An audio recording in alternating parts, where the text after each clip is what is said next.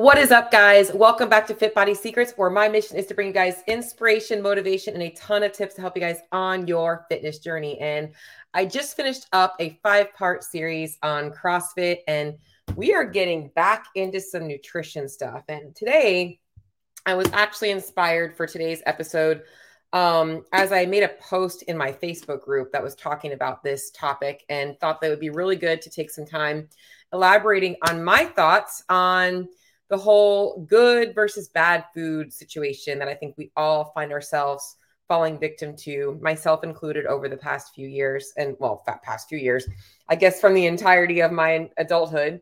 And wanted to just kind of talk a little bit about the terminology, why I don't like using those terminologies as much as I understand, as much as I don't like using.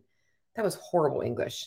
But you know what I'm saying? Like, I don't love using the good versus bad foods, but I think that it's also important to recognize where that terminology came from and where it does have an application in your fitness journey, nutrition journey. And so if you get any value out of today's episode, if you want more information on, obviously dialing in your own nutrition, maybe you're talking to yourself when you're hearing these things and you're like, man, I really got to get some things figured out. I want to be able to help you guys out. So let's roll right into it. And I wanted to kind of go ahead and pull up the post that I made in my Facebook group today. By the way, if you're not in my Facebook group, please add yourself in. Would love to be able to offer you guys any help. I wish I had more people that actually asked me questions in there, because that's why I created that group. I want people to be able to ask me things. You're never bothering me. I want to be able to help people out. And that's why I posted this today, because I get a lot of people that are like, oh, like I was so bad because I ate X, Y, Z. And that's what we're really going to dive into today. So first and foremost, I think it's really important to start by there being like multiple schools of thought. You've got some purists that are like, oh my God, that's like all processed. Like you should not be eating anything but clean foods. And then you've got like the other demographic of people that's like, if it fits your macros, it's okay. And then you've got people that are like somewhere right in the middle that don't really know. A lot of people in the middle also tend to find themselves gravitating towards dietary strategies that maybe eliminate food groups. And maybe they don't label them bad, but they don't think that they can actually fit into a well-balanced nutrition plan that's actually going to get them results. So that's why I don't really think that we should be labeling things good versus bad, and more so understanding where all foods fit in. So first and foremost, it is very true that all foods can be part of a well-built nutrition plans and should be. It's just understanding the frequency of specific foods being consumed and which ones we want to be consuming more often than less often. And also understanding the importance of the quantities of them. So I think that a lot of people often hear me, if you're in my Facebook group, you've been on some of my live trainings, I talk a lot about hyper palatable foods. And what I mean by hyper palatable foods, these are typically going to be a mixture of textures, a mixture of flavors. They're often a lot higher in calories because they can usually combine a combination of carbohydrates and fats with sugar and salt. So like tortilla chips are not just carbs. There's actually oil that they're deep fried in, right? Cakes and cookies is not just carbs. It's actually butter and sugar and flour. So it's a combination of things, so it's really important to understand that when you're looking at these foods, these hyper palatable foods, they are combinations of macros along with a lot of other ingredients and flavors to make them hyper palatable. You want to eat more of them.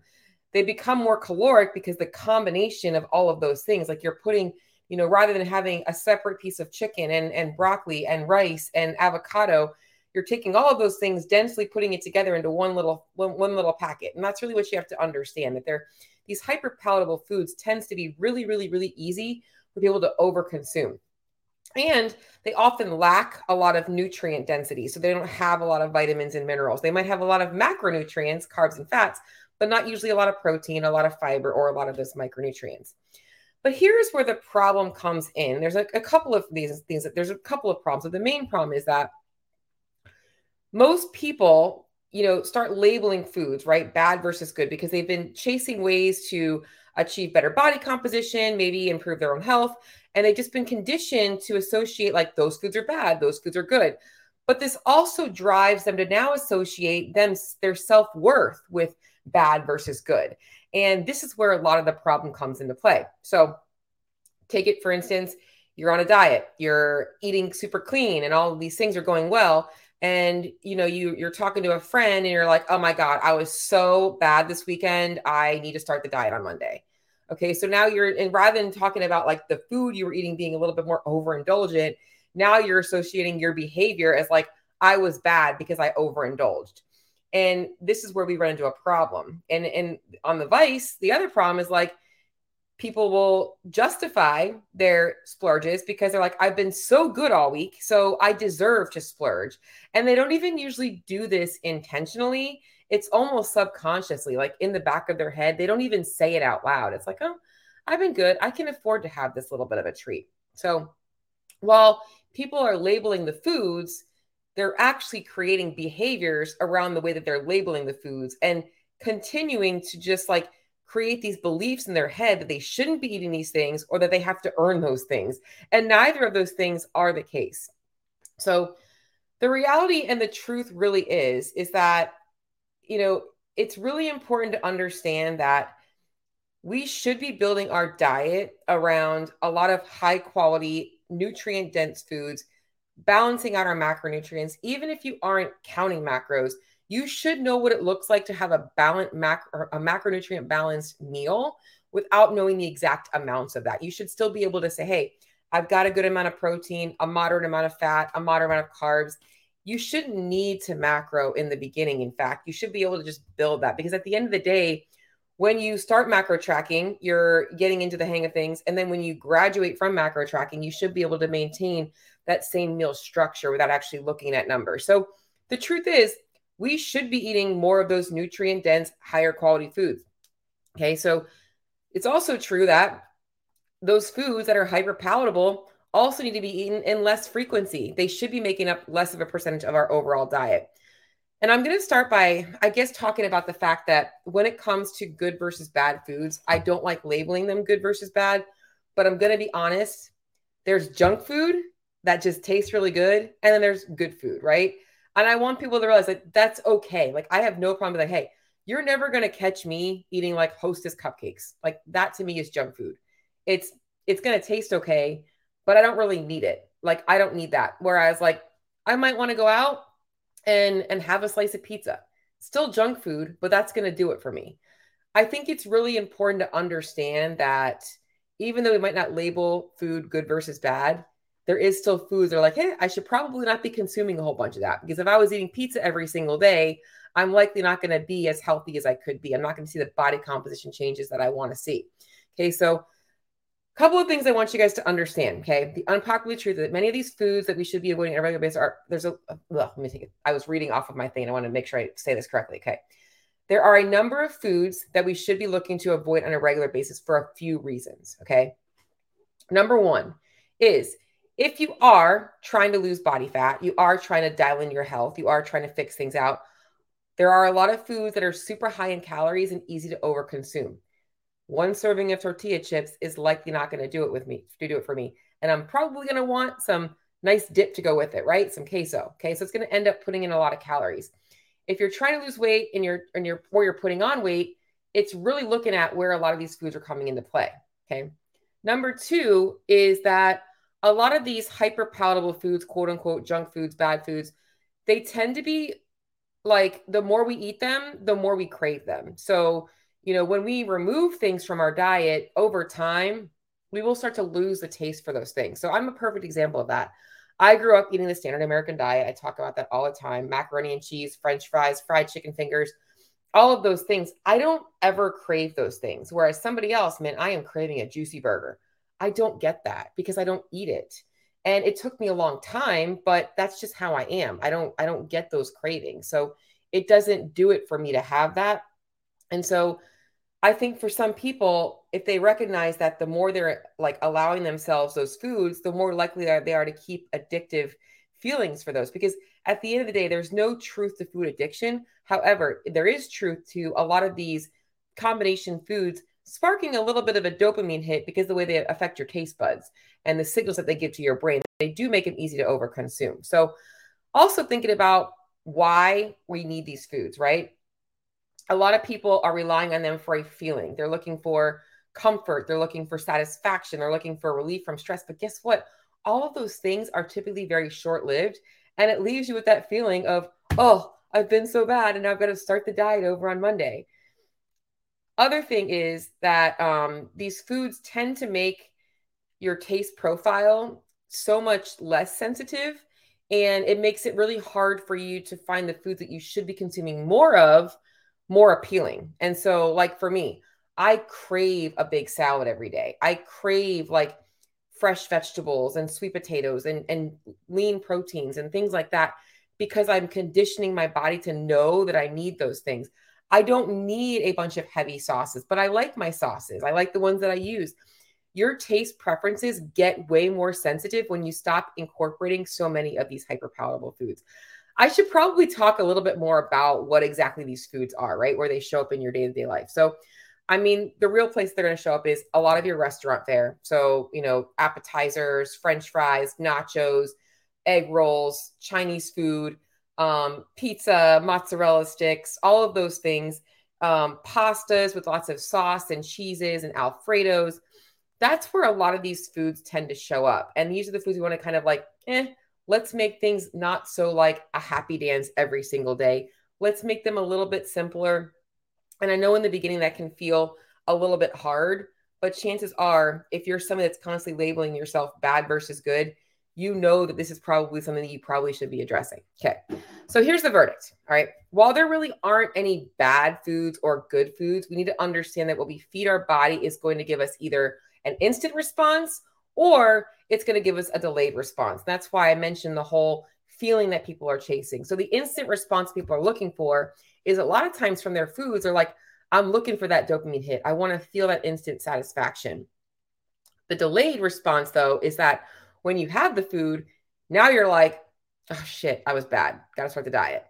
Whereas if you can learn how to recognize that instant response is only going to be temporary and likely doesn't really do it that much for you, and the delayed response of the satisfaction of, man, I don't have to rely on those things, and I actually feel stronger in the long run, and I'm actually working towards my goals now by doing this, and I start to see progress. Now you don't have that negativity, you don't have that negative impact, you're having the positive impact. And it's hard because if you've read Atomic Habits, he talks a lot about the difference between instant gratification versus delayed gratification. He makes the mention of a smoker. You're not going to feel the effects of a cigarette after one cigarette, the negative effects, but over years and years and years of smoking, you are going to develop probably problems from smoking cigarettes.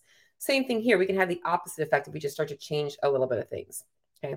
So I want to go over a couple of things though that are going to help you guys understand this, as I know I'm breaking down a lot about the foods, but why is this so hard for people to break up with these types of foods? Why is it so hard to say, you know what, when I go out to eat, I don't have to smash the appetizers. I can order a salad. I can stick to a lean protein. I can find some rice on the menu. Why is it so hard? I think that the real thing is people focus so much mentally on what they're restricting themselves from rather than focusing on what they should be adding in and learning how to replace a lot of those things. And understanding where these foods can actually fit into a well-balanced diet. Okay, so number one is, I think that the main thing that people need to realize is that by eating enough food in general, in the right balance, it will also help remove the cravings for a lot of them. So I think that by nature, that people that tend to undereat tend to crave a lot of these foods. They tend to overconsume a lot of them, especially after a period of under eating. So whether it's they spend a week on a diet and then they go off on the weekends, or they do a diet for a month or so and then they're taking weeks off and they're just crushing it on a vacation. I think that learning how to eat enough in general is a hard thing for people to get the grasp of, but it definitely helps. And in fact, people also see fat loss a lot faster this way. I think another thing that people don't think about doing is finding more creative ways to create meals and snacks that are going to be a little bit more quote unquote macronutrient balance, not macro friendly, but just having a little bit more balance, and maybe with similar taste and structures and textures that are going to help you to be able to incorporate those things on a regular basis. Like, can we find a lower calorie Alfredo sauce and a whole grain pasta? Can we bump that up with some extra grilled chicken? Can we find ways to make those hyper palatable foods more able to incorporate them on a regular basis. That's really the main thing, is how can we make ways to allow ourselves to get those taste preferences and profiles without actually smashing too many calories, which is part 3, is looking for lower calorie or healthier alternatives to a lot of things, or replacements for things. Learning how to know if I'm craving something sweet and my normal habit is to go for chocolate, how can I find something that's maybe a little bit higher protein with chocolate in it? Or how can I find that? And this is where I love, creating a lot of different recipes. I think people are like, oh, I don't like using protein powder. Why not? Whey protein is one of the best absorbable, bioavailable sources of protein for you. If you're getting a high quality protein powder, you're actually getting a really good source of protein. So there's nothing wrong with supplementing your diet with that. In fact, you're getting a better source of protein. Okay, so now, obviously, we don't want to think we can never have these foods, right? There are a lot of occasions where you have to make a decision. And I think that it's important to realize that it's okay sometimes to be able to do that. So, for instance, yesterday was Mother's Day. Maybe your kids made you breakfast in bed, and a hyper palatable breakfast might have been pancakes with sausage and real maple syrup. And yeah, it was probably a lot higher in calories and carbohydrates and fat. But if that's a special day and that's the one day this whole week you had one meal, that's probably less than 10 to 15% of your whole diet. Okay. It could also look like maybe just in fitting in like 1 or 2 pieces of dark chocolate on a daily basis, or maybe it's 1 or 2 meals every week where you have a little bit of something different. The main thing is if you're eating enough throughout the week, it shouldn't be this, free for all those days. So a couple of ways you can consume them is sprinkling them in here and there. If you are really struggling with like the cravings for them though, I do actually recommend a period of time where maybe you work on removing them and replacing them, because it can help with obviously offsetting some of the cravings for them. I already mentioned kind of like a lot of the foods, but I really want you guys to really focus on, just looking at what you're adding in versus what you're taking away. So how else can we recreate all of these hyperpalatable foods? Fried foods in general. Air fryers have become like the best thing. Cakes, cookies, pies, donuts, pastries, brownies. There are a ton of healthy recipes and ways you can kind of look for ways to fill this, chips and crackers as well. I also recommend people looking to replace a lot of their white flour products with whole grain products. And if you're gluten-free, obviously having to go gluten-free, because a lot of these foods are often higher in fiber, also higher in protein, and you can make a little bit more, and they're usually a little bit lower in carbs, to make a little bit more balanced in your, meals. A couple of other things you guys want to watch out for are a lot of the boxed meals, like macaroni and cheese, pasta, and like I grew up eating like Rice-A-Roni and Kraft macaroni and cheese, or those like those Knorr sides. They had like Alfredo and stuff. Try and eliminate all of that stuff because it just creates cravings for more of it. Replacing a lot of your cereals and bars with lower calorie options, cream-based soups. You want to get rid of all that stuff. And once again, main thing that I want to make sure I'm saying here is I'm not saying that you guys cannot enjoy a slice of pizza here and there, a waffle with brunch, a Taco Tuesday, and none of that stuff. All that stuff is fine. I'm just simply saying that you want to realize that a lot of these foods that you're labeling bad are just really hard for you to control the amount of calories in, and easy for you to overconsume. And by removing them or actually replacing them the majority of the time, we can actually get a better handle of our nutrition, of our calorie intake, of our overall goals, which is for a lot of you guys trying to lose fat. So in my opinion, I don't like to label things good versus bad, but I do want you guys to understand that there are foods that are going to fit into a diet that's going to be more pro-health and more pro-good body composition, and foods that are going to just obviously trigger more cravings, more hunger, and more frustration with yourself. So I'm going to hop on over to my comments. Geez. Oh man, Bruce Wayne, Damien, let's go indeed. Kenneth, how are you guys? Happy Monday. Bruce, I'll add you to my group. I'll send you the link today. I'm a pro metabolic fan myself. Y'all are awesome. Are you guys, am I going to see you guys this week at semifinals? I'm super stoked. I'm just looking to see if there's any questions. Hey, Jody.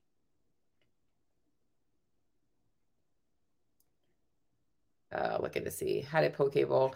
Poke bowls are awesome. Have you made your own poke bowls? Those are easy to make at home too. So you guys are awesome. I'm looking over some of the goals, some of the comments here.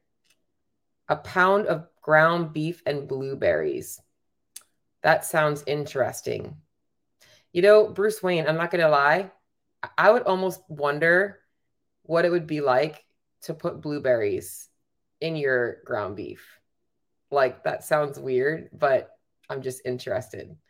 Um, what about a slice of pizza or two a day? So, Bruce, I actually have a friend I know that actually did that for a while. Well, he tried to do it for a whole month and he realized about halfway through that his gut cannot handle the cheese and had to stop. So he switched to a donut. But I've never tried that and maybe I will. That might be a good experiment for me. I have a confession. I have mac and cheese every now and then. 50 cents a box. Can't beat that price for sure. I have a confession. I also love top ramen, Kenneth. So that's one of my things here and there as well. Who is trying raw beef? You will definitely not see me trying raw beef. Although I will tell you this, I am the type of girl that likes her steak pretty rare. So that's probably the closest you're going to get to me eating raw beef for sure. A slice of pizza a day keeps the blues away. Guys, y'all are awesome. Well, I hope to be able to see some of you guys at semifinals this week. I will be there Thursday through Sunday. So if you're going to be at semifinals in Orlando this weekend, please hit me up. If you guys got any value out of my episode today talking about good versus bad foods, if you struggle with this mindset and you're trying to be a little bit more flexible, but you don't know where to start, shoot me a message. Let's talk, and I'll talk to y'all soon.